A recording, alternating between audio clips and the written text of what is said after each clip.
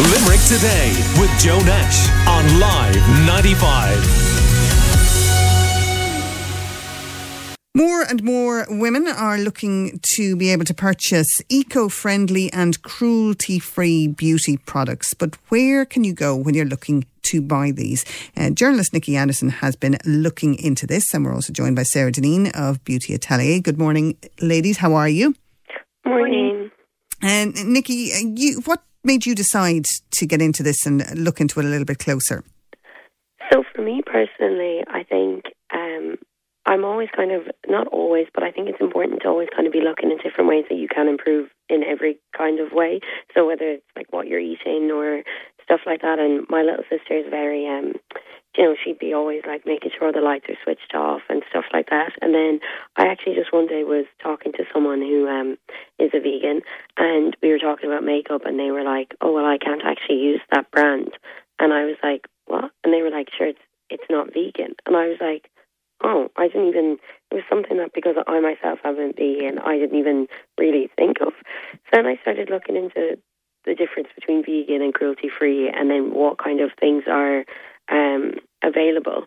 And once I read into it, the more I was like, oh, I want to make a difference, because I found out more about it, and I was like, oh, okay, well, this is something that actually I would be bothered about now that I know it, if you know what I mean. But it was something that was just never crossed into my mind, really, which is bad in a way, but it just didn't. So then I started looking into it, and it's very interesting. It's very sad, some of it. So cruelty-free, animal cruelty is banned in Europe. So, but a lot of stuff we get from America and China and stuff, it's not banned there. So it can be animal cruelty can be used in the testing. So that means that they use different animals and test the products on them to basically see. They go through that before they test them on humans to see if they'll hurt them. And if they do hurt them, then, that's kind of how they know. That kind of baffles me, though. I mean, seriously, you put a bit of mascara on a rabbit. How are you, if they have an allergic reaction, doesn't mean I'm going to have one. Or if they don't have an allergic reaction, doesn't mean I won't. I can't understand testing beauty products on animals in that way, because we're so completely different. I know, and even the way they test them is I don't want to go into details, but if it's the way they test it is really not humane, and it's something that you would really think in 2020 that it wouldn't be a thing anymore. I can't understand how that would ever be something someone could do, if you know what I mean. And then, reading about it, honestly, and I felt really, really guilty after I was reading about it, because I was like, I not contributed to this, but I didn't know any better. And it was just genuine naivety and almost ignorance on my behalf by not knowing. And did you said that it's illegal in Europe. I'm just wondering, the big brands, a lot of the big brands that people would be familiar with and that use regularly and that sell well here, would you be fairly safe in knowing that all of those were cruelty-free? A lot of the ones that you would know, say, for example, like Elf. Elf is a brand that's very, quite actually reasonably priced. They're vegan and cruelty-free. Then Wet n Wild are. Then there's some brands like Tarte or Urban Decay, which are vegan, but they're cruelty-free, but they're starting to have vegan collections. So I think a big thing is that the brands are realizing what people want, and people don't want to be contributing to things like that anymore. It's almost like the decline, people standing up against fast fashion, people are realizing what they're contributing to and where their money's going. So I think brands are coming together, but I think me, myself, I was a bit taken aback by how little vegan makeup brands there are. Okay, you're listening to journalist Nikki Anderson on Live 95's Limerick Today about cruelty-free and vegan and also eco-sustainable makeup. We're joined also by Sarah Deneen of Beauty Atelier on O'Connell Street in Limerick. Good morning to you, Sarah. Good morning. Sarah, is the word natural, does that mean anything in terms of makeup and beauty products? You know, I always think if you go for something like that it's chemical free, has to be good for you. But does it give you any other guarantees in terms of sustainability and being cruelty free? Yeah, so basically natural is actually a marketing term, in that it doesn't actually have any basis to it. You can say anything is natural, to be honest, if you think about it. So what you're really looking for when you're going down the road of trying to be a little bit more conscious about what you're buying is you're looking for your cruelty-free stamp, your vegan stamp, organic. These are all terms that are basically you can't just basically say something is organic. You can't say something is vegan or cruelty-free without actually having it regulated. Whereas you can say absolutely anything is natural. So it's meaningless, really. Yeah, so I think that it's really important for people to just kind of do a bit more homework about it.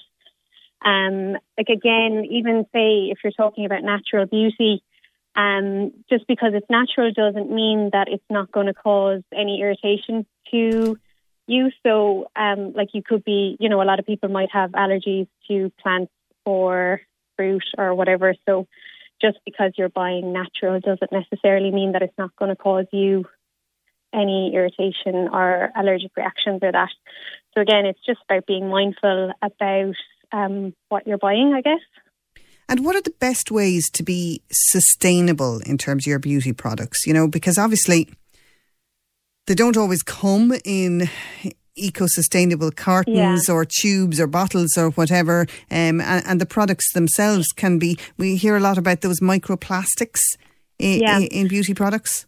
Yeah, it's a hard one. Again, it takes quite a lot of research because obviously a lot of these big brands will have you believe that they're eco-friendly, they're working towards certain things, they're cruelty-free. But then once you actually delve into it, I'm sure Nicola has kind of went down the rabbit hole of it. It's a bit of a scary place, to be honest. So I think just kind of doing your homework. I also feel that by just looking to more like local producers, local brands, smaller businesses, what you're going to find is they don't have any, like, they're not owned by kind of big parent companies, like big multinationals. So I find that once you look to more local companies, like say, for example, Duo there on Denmark Street, I know that they do a lot of plastic-free beauty products, eco-sustainable products and that. And there's a lot of Irish cosmetic brands and hair care brands that, again, they're looking to stand out in the marketplace by being more eco-conscious and being cruelty-free and vegan-friendly and that. So smaller brands, definitely more smaller independent brands, do this a lot better than the bigger companies. Because the bigger companies, they tend to just go for whatever the best market prices. They're not looking at, a lot of them aren't actually looking at what's going to be the best for the environment, what's going to be the best animal cruelty or vegan, etc. Yeah, it's a massive industry though, Nikki, and I suppose eventually they'll all go the way the consumer wants them to go. So if there's a massive push towards eco-friendly beauty products or towards cruelty-free beauty products, the big multinationals will follow that if that's what the consumer wants. Yeah, I do think that. And I think for me personally with these types of things, like I don't think that anyone should be made feel, like should be shamed or should be, it shouldn't be a thing that like you buy from these companies, blah, blah, blah. I think it should be that everyone, like it's the lack of education that allows for these things to happen. Honestly, I think if more people knew what was happening, people would go against it. So I do think with these types of things, it's once you know, you can make that educated decision for yourself. And I do think that even, like say if anyone spoke about it, you could be able, the fact that I'd be able to be like, oh, well, you actually know that they're not vegan or they're not cruelty free. And then it's not saying that you shouldn't buy from them, but it's your decision to make that decision to buy them with that knowledge. So I think for me, like I said, I was just shocked, and it is a rabbit hole. Like once you get into it, once you keep going, you see some of the stuff, and it's really, really not nice. But I think the main thing is that people have that knowledge and know that this is happening, and then make their decision with that. Okay, well, thanks for joining us on the programme this morning. Sarah Deneen of Beauty Atelier, and also journalist Nikki Anderson. Limerick Today with Joe Nash on Live 95.